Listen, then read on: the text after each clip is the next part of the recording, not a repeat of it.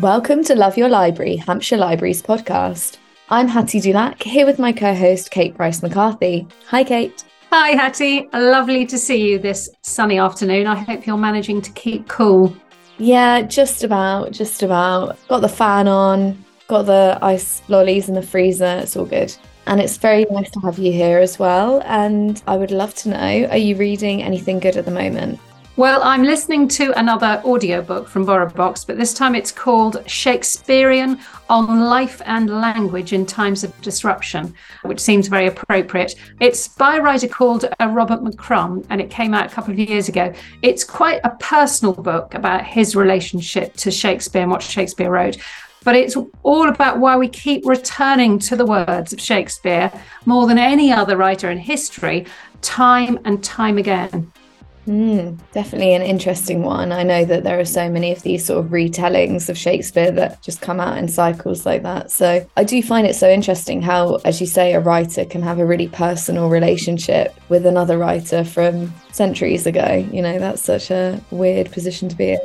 Yeah, it is. It is very, I think, more than any other writer, he's still so much part of our day-to-day life. The way we quote him, the way we go and see a play of his, and the story seems to be telling us something about the world we live in now. And I don't know what it is about him as a writer that does that, but it does seem to be the case. So what about you, Hattie? What are you reading at the moment? Yeah, I have actually just finished reading Home Fire by Camilla Shamsi, which is something I've been meaning to pick up for years. Listeners, you can't see the face that Kate is making at me right now because she's been recommending it to me for years and years and years. But I finally picked it up and I loved it. But it's such a page-turning, heart-wrenching story. And I didn't even realise until I finished it that it's a retelling of a Greek myth, I think the myth of Antigone.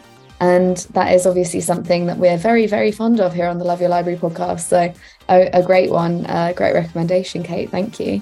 Yeah, we love a retelling of a myth. Always an interesting way of approaching a story. So today's episode of Love Your Library features an interview with Sam Kenyon, whose debut novel, I Am Not Raymond Wallace, came out earlier this year. Yes, Sam was a great person to talk to. He's got a beautiful voice and he had some fascinating stories about his time as a musical theatre performer. And although this is, as you say, his debut novel, he's a really experienced and successful writer in terms of theatre. Some of his work's been produced by the RSC and so on.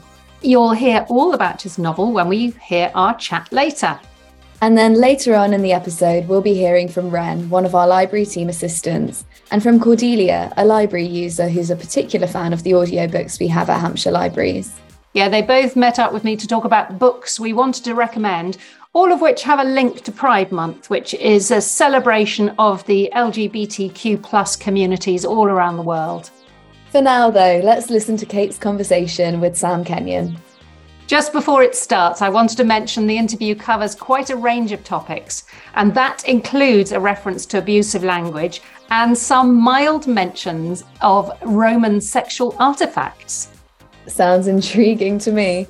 But if you would prefer to avoid that, you can scoot through the next 20 minutes or so to the next item in this episode.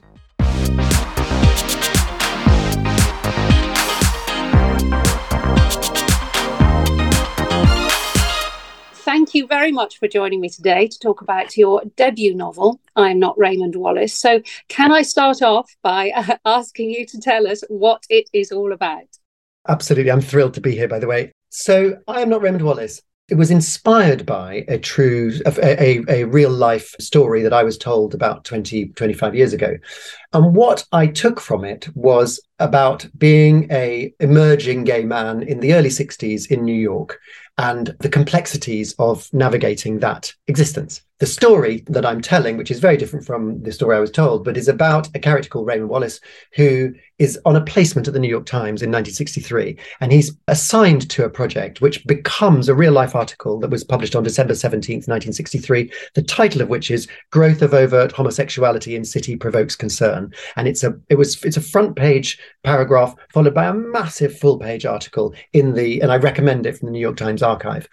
And I thought how interesting it would be to have a character who doesn't know who they are, having to navigate actually a fundamentally homophobic article and environment. and to find out who they are. Alongside that, as part of Raymond's research and developing sort of unconscious and conscious sexuality, he finds himself in a bar and he meets somebody called Joey. And this is a meeting that changes his life and Joey's life. And I'm interested in lots of different things. So it starts there. Then we go to 1983 and we have some letters between two characters. And then we go to 2003 when Raymond's son, Joe, is now in Paris. And what I'm interested in that big stretch, sort of the epic stretch in that sense over 40 years, is emotional inheritance and a legacy. So we might go, oh, I got the cupboard from my parents, but we don't often necessarily talk about the emotional inheritance or the things that we've inherited that might be more complex. And so we end up with somebody looking back over the whole period that we've just been reading and getting to know and trying to move forwards and to develop a sense of his own self and position within that history in what is for him the contemporary period. Yeah, and without any spoilers, that's probably a fair description of it. It explores, therefore, the differences in terms of cultures and historical perspectives and moments and opportunities and rights, actually, in the 60s, 80s and 2000s. Which is a fascinating thing to look at. And I want to turn to that a little bit in a minute. But can I pick up where you were talking about emotional inheritance? And that's something that I've heard you talk about before, without giving spoilers. But could you give examples of how somebody's that sort of that legacy that you're talking about, not even necessarily in this book, just to sort of be explicit to people about exactly what you mean by that?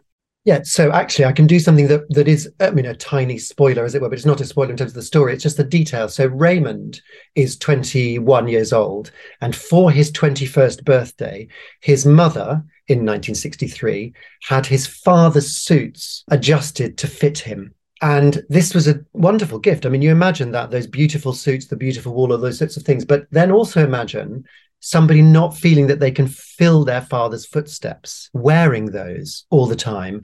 For some people, that would be absolutely delightful and a source of great pride. For Raymond, it is that, and it's also a sense that he cannot fulfill that. And so a sense of a burden that he doesn't know what to do with it. And so in a sense, at one point he says, these clothes may be made to fit, but they will never be made to measure. And I suppose if you like, that's a metaphor for that emotional inheritance that I'm talking about, is how we might be, in this case, wearing somebody's, I mean, or there is the other thing, which is, I am Raymond Wallace, but I am not Raymond Wallace. So what does that mean? Where do we get our names from? What does that mean? Are we named after somebody who we have no identification with, that's about somebody else's imposition on us, apart, an uncle who might have died 20 years before, we've got their name? Well, why? What does that mean to us? A surname that's always from the father in our culture, by and large. So what does that? Why are we inheriting this patriarchal structure in our? There's all sorts of different ways we can explore it, but those are two examples. Yeah. No, that's it. That's very interesting. As you've said, the book takes place over 3 time periods. The first being New York in the 1960s. You've touched a little bit on that specific newspaper article, but presumably you must have had to have done a lot of other research to find out what it would have been like in a newspaper office at that time. And also, well, this newspaper article also was a very good indication about attitudes toward gay men at the time. But yeah, I'd be interested in knowing some of the research that you did. So this all started, there's a wonderful book, this book by Charles Kaiser called The Gay Metropolis. So I had my germ of an idea from this friend who told me this story. And by coincidence, I bought that book and began reading it. So The Gay Metropolis by Charles Kaiser is a wonderful history of gay life in America since World War II. I had to write off to the New York Times when I started working on this 20 years ago and bought a printout of the original article, which says growth of overt homosexuality in city provokes wide concern. So that was the beginning of that. In terms of research, it's yes, the interest. I'm researching another project at the moment, and there's somebody put it in a way that I'm almost certainly going to forget. But it's basically, as queer people, we need to be looking for the things that are inferred quite often, because by and large, it was probably illegal to write it. Yeah. And there are things that I don't know if you saw. There was an article yesterday about a Roman dildo that was found in Britain that was originally catalogued 20 or 30 years ago as a darning tool. And when you see the image of it, It's definitely a dildo. Now, who knows if it's a dildo or if it's an image of a phallus? But in any way, it is definitely an image, a representation of a phallus. And what's interesting about that is that 30 years ago, it might well have been terribly obvious, but somebody went, I don't think we can say that. So what could we say? Let's say it's a darning tool. It's at least a joke of a darning tool if it's not that, or it might be a pestle. Who knows? Okay, all right. Anyway, they're now saying with some certainty that it is some object representing the male sexual member. So that's a beautiful example for me of the sort of way in which I have to research, which is quite hard to research, what a gay bar was like in the 1960s. Because if you were there, you weren't talking about it.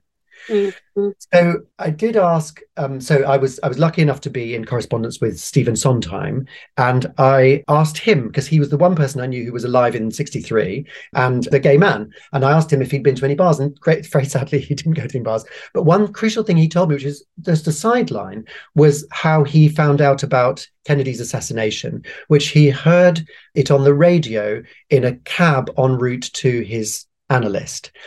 And so from that little, although I'd asked him a question about bars, I ended up with a new piece of information about how I was then able to discuss and represent Kennedy's assassination in my book, which of course takes place in November of that year. So there's that. Then and a friend of mine who's just turned 90, the marvellous Murray Melvin, who was Geoffrey in A Taste of Honey, with Joan Littlewood's theatre troupe. He was in the first cast of Oh, What a Lovely War. He's a wonderful, wonderful man, mentor and friend.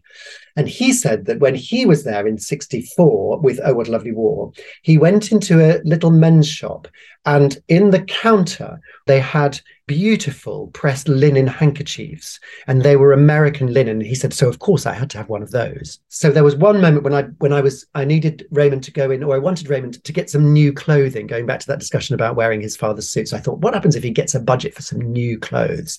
And then I went down a rabbit hole of trying to find out what a department store, a very specific department store, looked like in those days. What was the carpeting? What was this, that, and the other?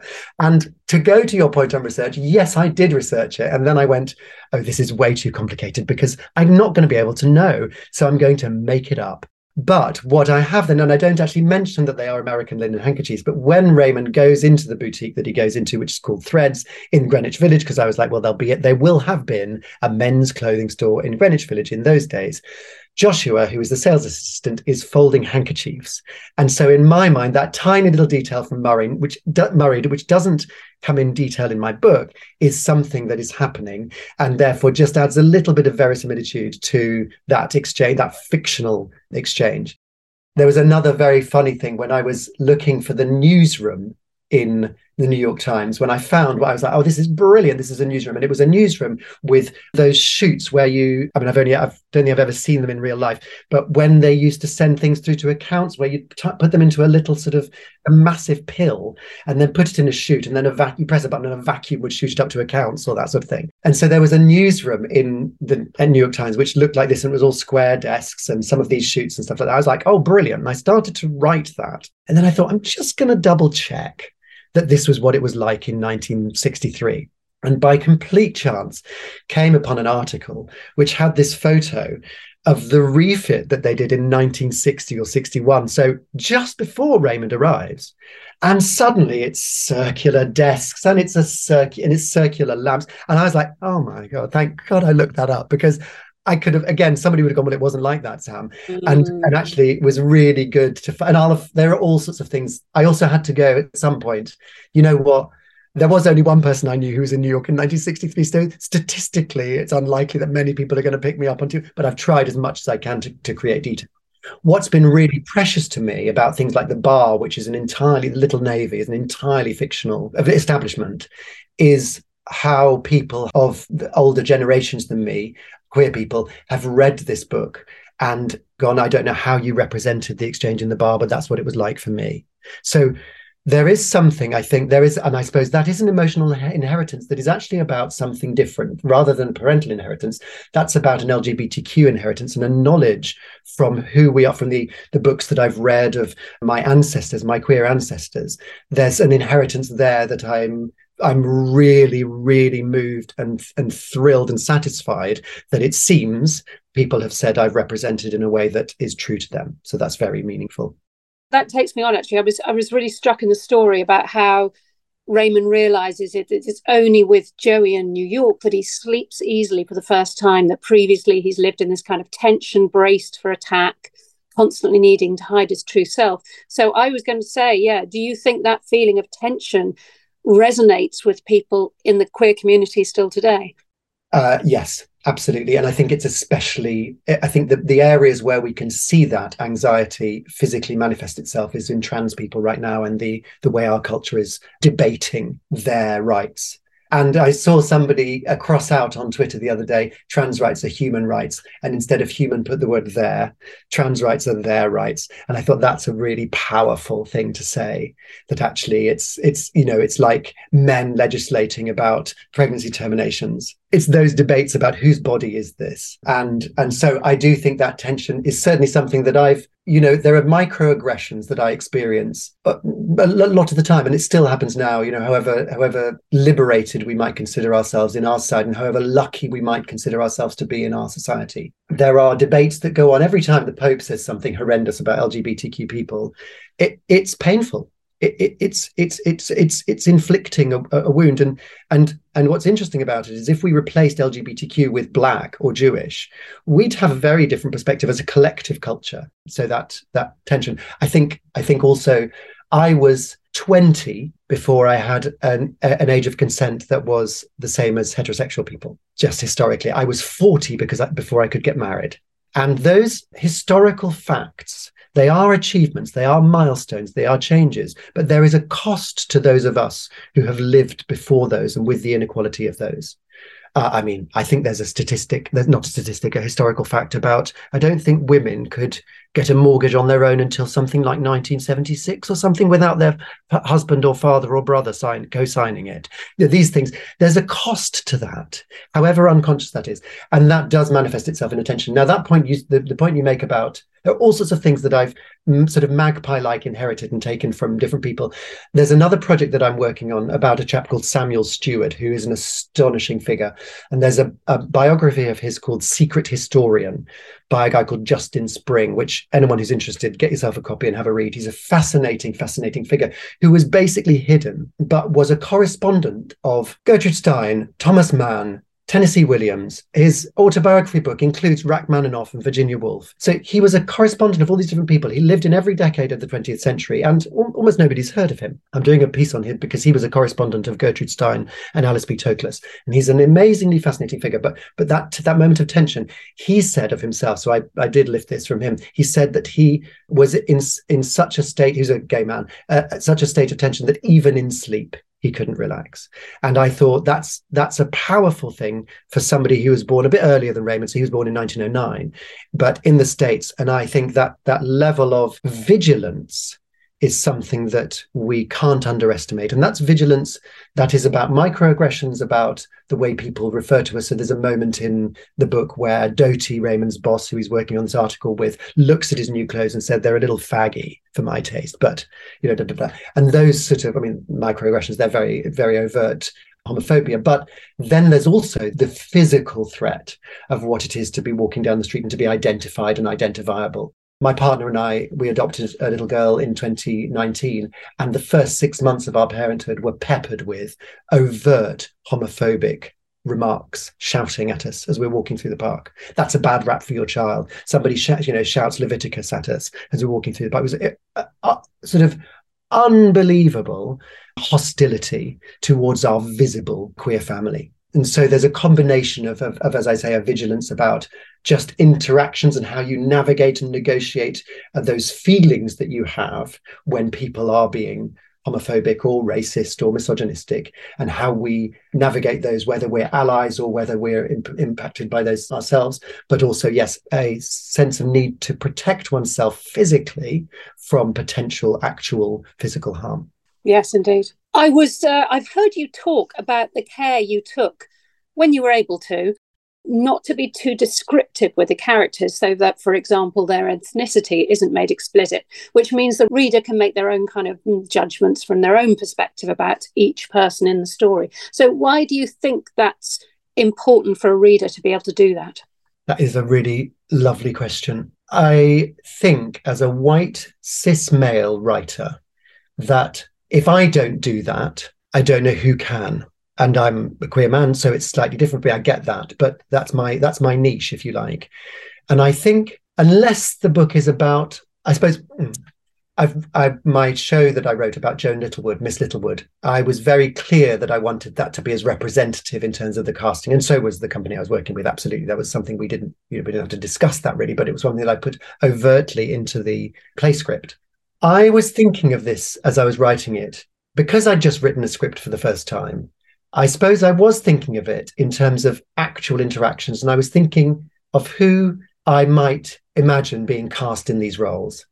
And then, because I've been involved in those casting processes where, in order to overcome unconscious bias, you have to consciously go, great, how representative are we actually being, particularly if you're three white people in a room? You've got to say, right, sorry, can we just check this? Just check ourselves. We haven't called in people from this community, or we haven't considered this, or, okay, and how's the full balance of the cast looking? And so I then suddenly went, well, hang on a second. What if I don't make that explicit at all throughout it? Then that will mean that hopefully people can imagine who they want to imagine in those roles. And that is something that is, it is important to me just so that people can immerse themselves in the story. And since the story, there is an element of it being about one character has Roma heritage, two characters rather have Roma heritage. And so that is something that was that I put in very consciously. But the rest of it, I wanted to go, what happens? How possible is that? Does that make a difference to people? Does that mean that people have greater access to it? And to be honest, I don't know the answer to that yet. I just decided that was what my task was in this book, because I haven't actually had that conversation with a lot of people, but that was my desire to just go, what would it be to keep this as open as possible? Yeah, no, that's very interesting how you drew on your experience from a theatrical point of view. In fact, now, usually you are a writer for the stage. For example, yes, you've written musicals for Royal Shakespeare Company. How different is it to write for a novel when not all the story and the emotions are going to be conveyed through dialogue and the performances? And so was that a challenge for you? Well, what's funny is that I actually wrote, I would say that I was first and foremost a prose writer, because I wrote this book, the first draft of this 20 years ago, and then wrote a couple of other things, and then genuinely retired as a novelist because I just didn't get any success at that stage at all. But that's not quite fair. I got lots of nice comments and nobody wanted to publish anything that I'd written. But at the time, I found dialogue really difficult to write. So I cut about 80% of that first draft when I did this new version for this published book, because so much of it was really kind of erudite and dour philosophical reflections on life and queerness and existence. And what happened when I began to write for the stage was that you can do elaborate stage directions. Noel Coward does these. They're sort of like novels within themselves. Which is, she walks down stage, takes a sip of sherry, and then puts her right hand on his left shoulder and leans in. And nowadays, that's terribly old-fashioned to do that. Some people might do it, but actually for my book it's very, very old-fashioned. So I'd rather give as much freedom to the performers as possible, and to put those hesitations or to let silences or speak for themselves, or interruptions. If somebody doesn't speak, if somebody's in a room or in a scene but doesn't speak for 3 pages, they're not there. They might feel they can't speak, or they're choosing not to speak, or they're so furious they don't want to speak, all these different things. Anyway, so I had to discipline myself and learn how to write dialogue for that, and take out the idea of stage directions. And then when I came back to editing my book, my editor really wanted me to say how a character was feeling. And I found it quite difficult initially to do that, because I was thinking, well, we'd have to ask the actor. Of course, there isn't an actor. So I then went, well, how am I going to represent that without that feeling too on the nose, and make sure that is part of the narrative, rather than, in some senses, overly expositional for the reader? Because I don't enjoy reading books that are overly expositional. So at one point, when my editor said, how is Raymond feeling at this point? I represented that by Raymond discovering a little hangnail on his thumb. And over a course of about 4 pages, he identifies it, causes himself a little bit of pain, pulls it off, and then sucks the blood on it. And so however we might feel when we are pulling off a hangnail and not doing it immediately, and not feeling that we can do it publicly, That's how Raymond's feeling. And again, so leaving things open to interpretation, but putting in things that I think are about discomfort or pain. It's a very interesting difference in approaches to different processes, which, fascinating to hear about. Would you mind telling us what you're working on at the moment? Are there other books in the pipeline, or are you busy now back working on musicals? I'm currently developing a draft of Dangerous Liaisons, or Les Liaisons Dangereuses, for theatre as a musical. And I am thrilled to say that since you and I last met, I've written about 20 pages. So I'm structuring it, and I'm in the process of doing what's called a treatment, but I'm also writing, and I've worked out where the interval is and various other things, and I've worked out my take on it. And so, yes, I'm developing that at the moment, which is a big new venture for me and very exciting to work out how to tell that story, which is a magnificent story. What is interesting about it for me, talking about inferring, is it's much queerer than any representation that I've seen has identified, in terms of particularly Madame de Merteuil and Cécile, that it was overt in terms of the illustrations that were there in the original publication, but haven't been explored to the degree that I think need to be explored by subsequent iterations.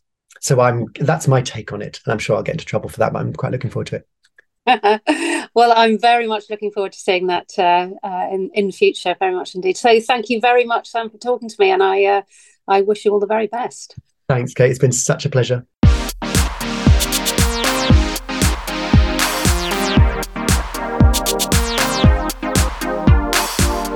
It was really interesting to hear from Sam about taking lessons he'd learned about inclusivity in theatre into the writing of his novel. Yes, and although an established playwright already, it definitely sounds like he's an author to keep on our radar for more releases in the future. Okay, so on to the next part of the podcast, when Kate is going to be talking to Ren, who's one of our library team assistants, and Cordelia, an avid user of our Borrow Box service, about their book recommendations for Pride Month. Here's what they had to say.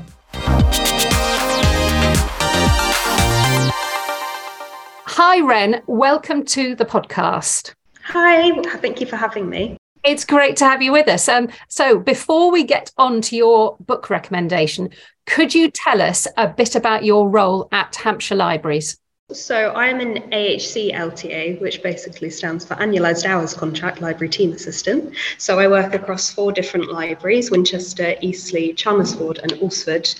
And I have to deal with all the quirks that each of them has. And it's lovely being able to work across lots of different ones. Well, I was going to say, goodness, that's such a bunch of different libraries, but each library has its own character and personality. And I know several of them very well. Alresford, I don't know at all. Is that quite a small library?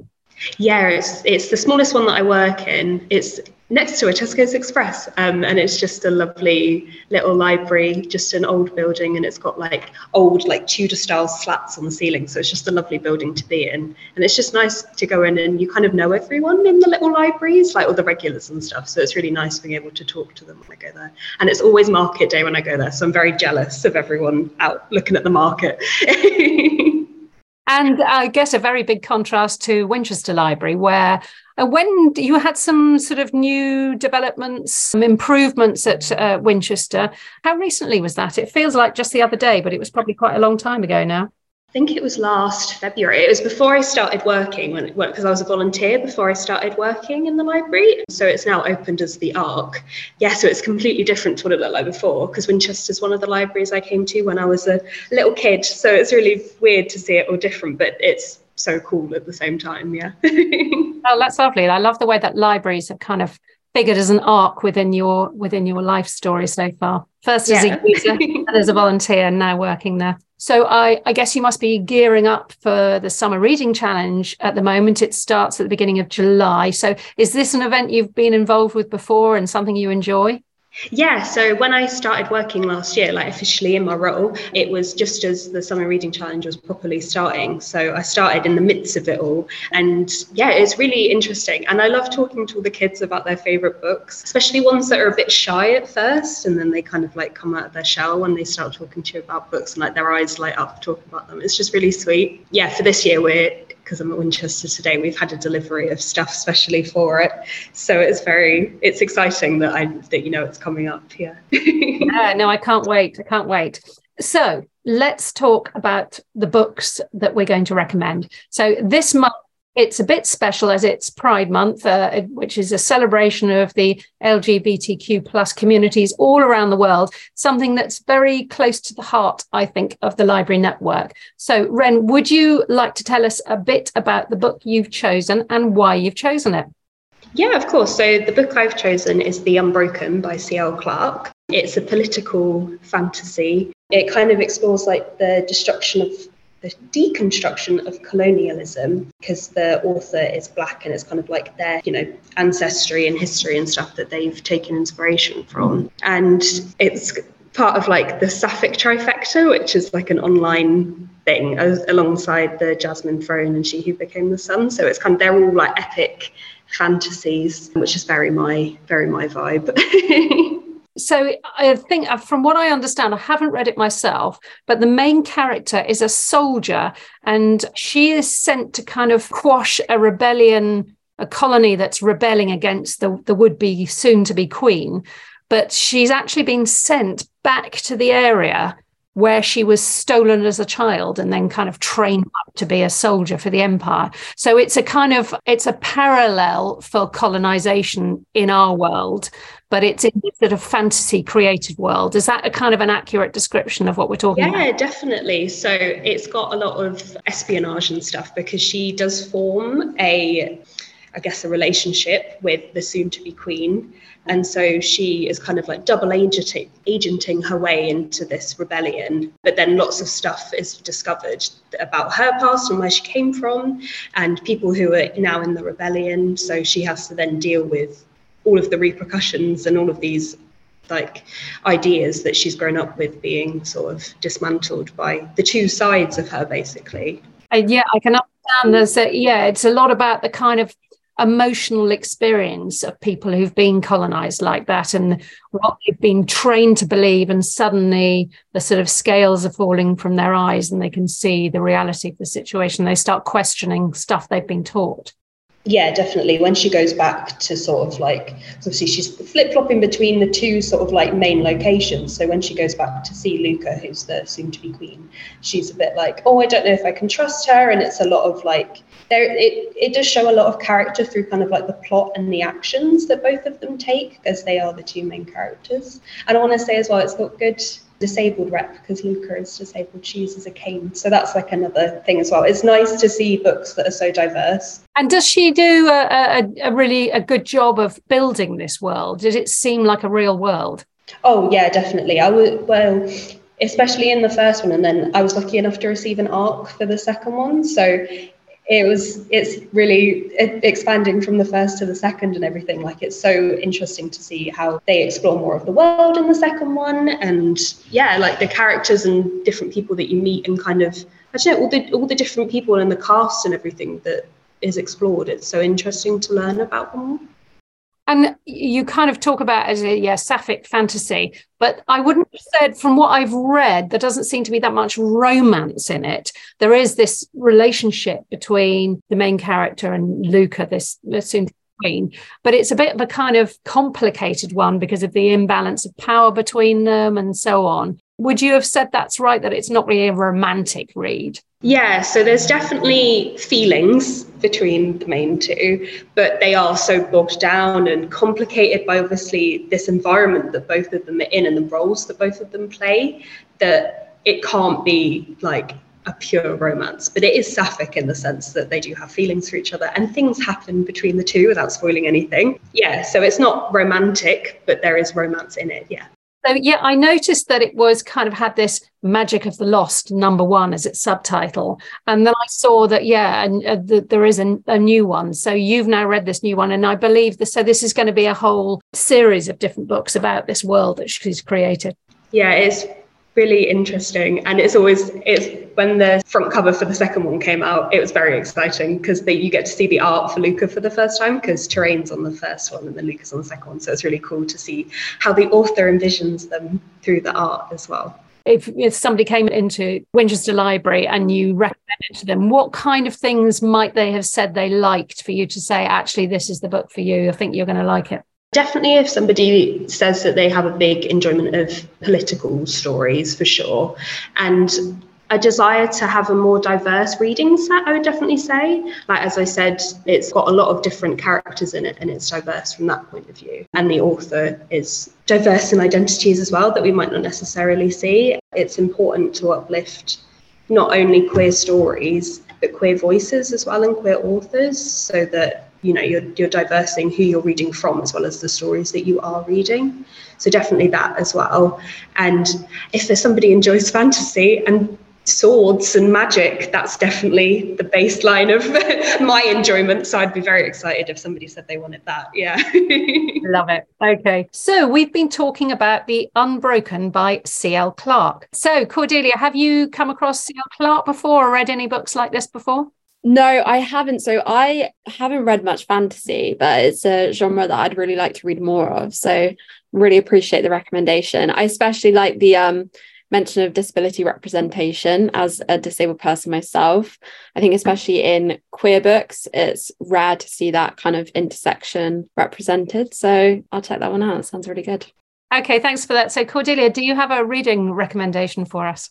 Yeah, so the book that I wanted to talk about is one of my favourite books, Mrs. Dalloway by Virginia Woolf. So I'm a big Woolf fan, and yeah, I just really fell in love with this book. I think it's brilliant. It's a classic, but it's often forgotten that it is in fact canonically queer. So tell me about the book. So how is it structured, and how would you say that it does relate to queer writing?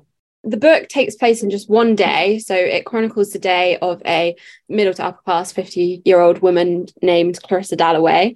And it's about her preparing for and then hosting a party at the end. And the structure of it is very inventive form. Some people would describe it as stream of consciousness. However, it's more something called free indirect discourse, because instead of just being in Clarissa Dalloway, the main character's head, the narrative jumps from person to person to person to get a really full picture of that specific moment, which is one of the things I really like about it. And so Virginia Woolf was really interested in Cubism, the art movement, and how that way of painting was to try and capture that kind of 3D element. And that's kind of represented within the form, and which I think it was written 100 years ago, and no one's been able to achieve something like that ever since. I didn't know about that connection to Cubism. That really is interesting, because I remember studying Cubism and being fascinated by that idea of trying to use a 2D painting in order to capture 3D objects. And the idea that she was applying that to writing is extraordinary. So you haven't mentioned about, because I read the book ages ago and I hadn't thought of it as having any connections with, well, we're talking about Pride Month. So in the book, one of the main themes is that Clarissa Dalloway is sort of reckoning with her identity, feeling like she's losing it as she's in her 50s, and what that means to be a woman in her 50s at the time in the 1920s. And then there's also a reckoning with her like loss of sexuality. And she describes how her cooler, more platonic feelings towards her husband, Richard, and then compares them to her strong, intense emotions and desire she had for someone in her past when she was younger named Sally.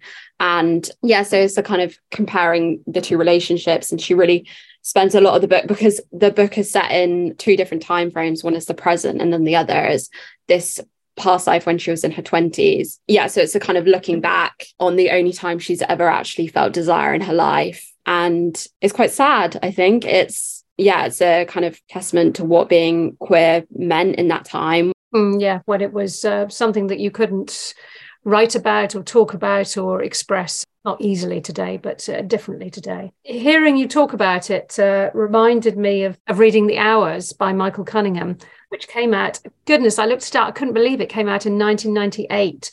And that's about 3 generations of women affected by the novel. Virginia Woolf herself in the 1920s, Mrs. Brown in 1940s Los Angeles, and then the present day New York hostess, where she's a wealthy woman planning a party for a friend who is dying of AIDS.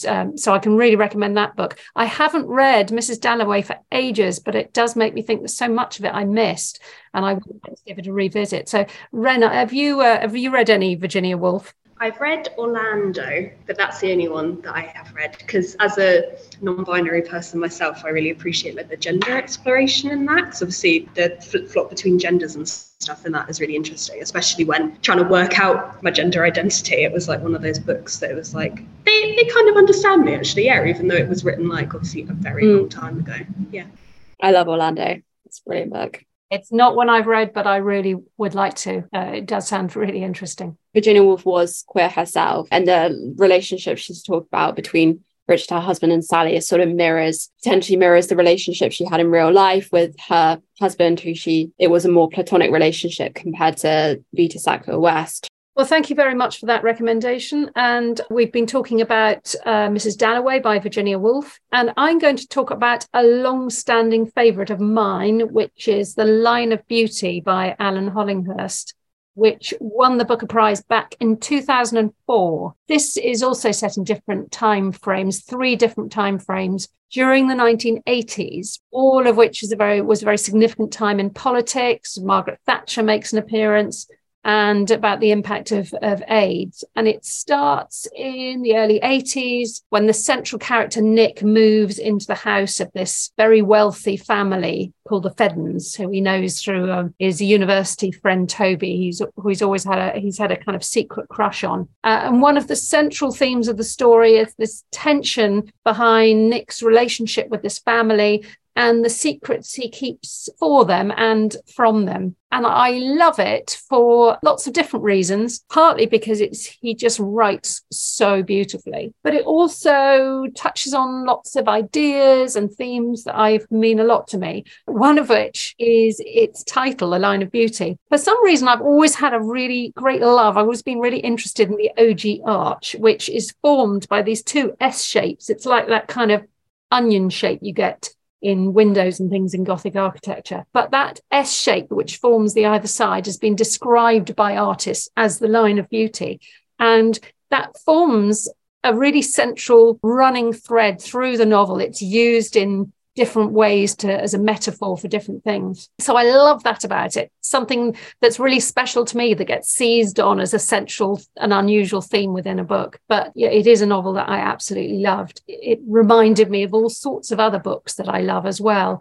For example, there's a lot of parallels and similarity, I think, with Brideshead Revisited, which is an old favourite of mine. So I was going to ask, is this a book that either of you have read? Don't know whether it's one you've read, Ren? No, I haven't read it. No, I have heard of it because at our special collection in Winchester for LGBTQIA plus books that me and a co-worker look after, it is on our shelves, but I haven't read it. Well, as I say, it's beautifully written. And how about you, Cordelia? Is this one you've come across?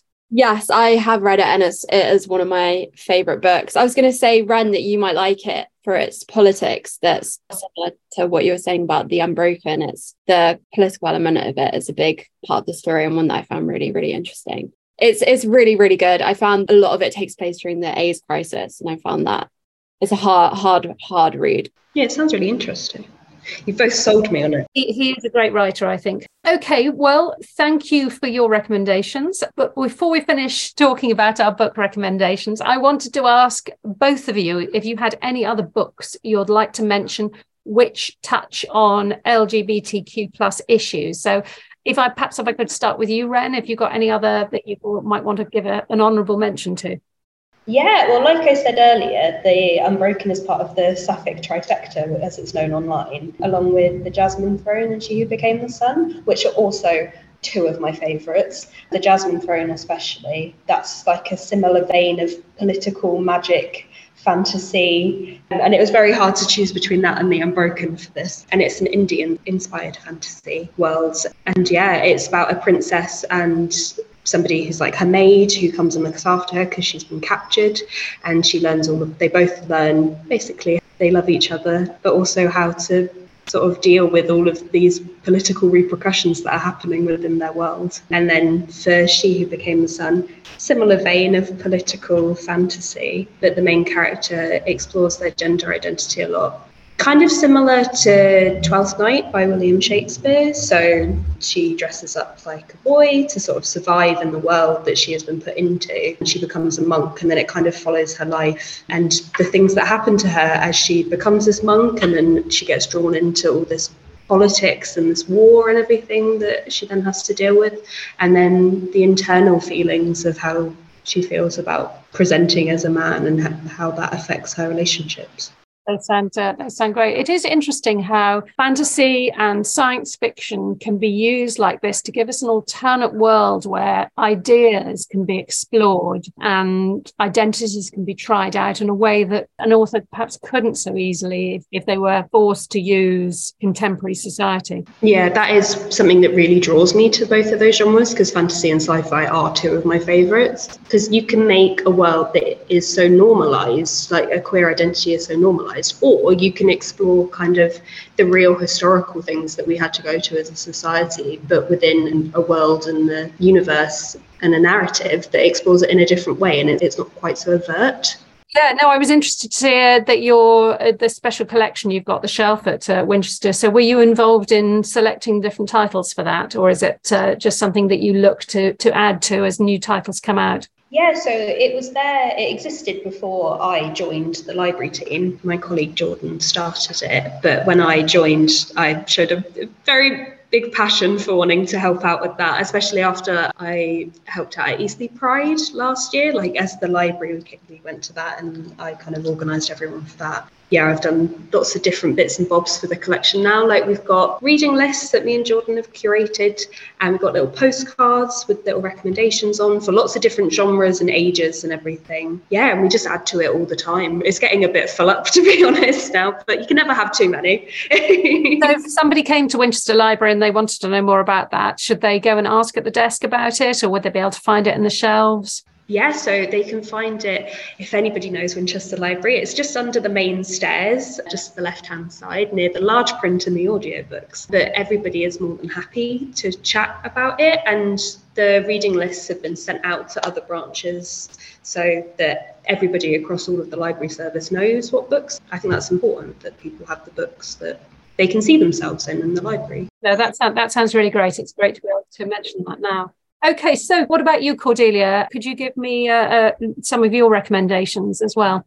Yeah, so a book that I just finished reading that I really enjoyed is called One Last Stop by Casey McQuiston. So it's about two young women falling in love in New York City with a time travel twist. So it's got some kind of light fantasy element. And I really like how that is used to kind of symbolize a sort of the magic otherworldly sense that some relationships can feel like, especially sort of like a love at first sight kind of thing. So I really enjoyed that one. I'm also currently reading Stone Butch Blues, which I am loving. It is a seminal historical fiction following main character Jessie as they grapple with their sexuality and gender in the 1950s, written by Leslie Feinberg, who was at the forefront of transgender activism. They're amazing. Yeah, it's a call to action kind of book.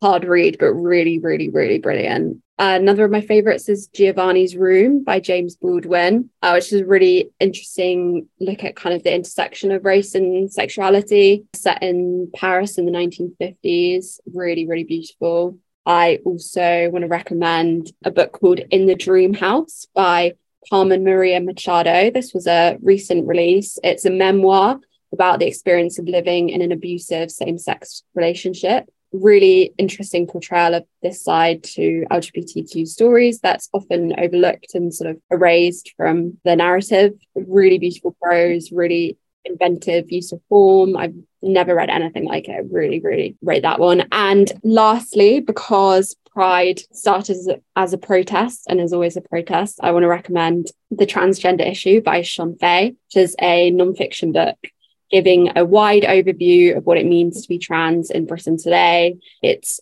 a book so persuasive and clear. It's a manifesto that has its roots in trans justice, but reaches out to solidarity and justice for all. It's brilliant, really, really, really informative. Well, thank you both for all of those recommendations. We will make sure to include the list from both of you on the show notes of the podcast. Before we finish completely, I just wanted to talk a little bit about BorrowBox and particularly its collection of audiobooks, because I know they've been particularly important to you, Cordelia, in the last couple of years. Could you tell us a little bit more about that? Sure. So I'm chronically ill and have issues with fatigue and headaches. And one of the things I used to love most in life was reading. But unfortunately, since becoming ill, I can't read for longer than 5 or 10 minutes, as it makes my headaches worse. But I found that listening to audiobooks has been a massive help for me. It's enabled me to read again, and I use them to relax, to escape the world when it's hard, and it's been great. So I primarily use BorrowBox because it's a really good service and you get them for free. They've got a really good collection of books, always updating with new stuff. They do good selections. There was a really good disability week one and things like that. So I get some really good recommendations from there. But yeah, that's primarily what I use. And I use it every day, all the time. Love it. No, that's really good to hear. And Ren, how about you? Are you an audiobook fan? Yeah, definitely. Especially the ones on BorrowBox, as we're talking about that. The Legends and Lattes audiobook is amazing. It's like high fantasy, low stakes. So it's like an orc running a coffee shop, and it's narrated by the author himself. It's one of those ones that if somebody said, oh, I want to get into fantasy, but I don't know where to start, I'd be like, this is the audiobook for you. Listen to this. It's great. And similarly, the Six of Crows audiobook is also amazing. So well done. That's been on my list for a while. It's very, very well done. Yeah. Yeah, I am a massive fan of audiobooks. I have just finished reading listening to Empire of Pain by Patrick Radden Keith, which I got from BorrowBox, and was an extraordinary 18 hours of audio, but I whistled through it so quickly because it was such an interesting read. Okay, well, thank you both very much for some inspiring book choices, and we will look forward to seeing you at Winchester or Chandlersford or the Eastleigh. No, I'm trying to remember the... And yeah, good luck with the Summer Reading Challenge as well. And Cordelia, good luck with your reading and with your ongoing recovery. So thank you very much to both of you.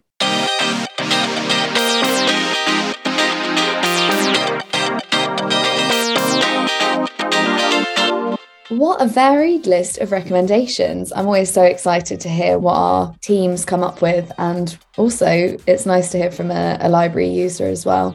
And as we mentioned in our chat with Ren, libraries are, as we speak, getting ready for this year's Summer Reading Challenge. The theme this year is all about sports, and it's called Ready, Set, Read. It all kicks off on Saturday, the 15th of July. So if you've got a primary school age child in your life, then that's the time to get them down to their nearest library or onto the Kids Zone section of our website to get involved. We'll pop a link to that in our show notes. But that's about all we've got time for today. Thank you to Ren and Cordelia, and thank you for listening. I'm Hattie Dulac. And I'm Kate Price McCarthy.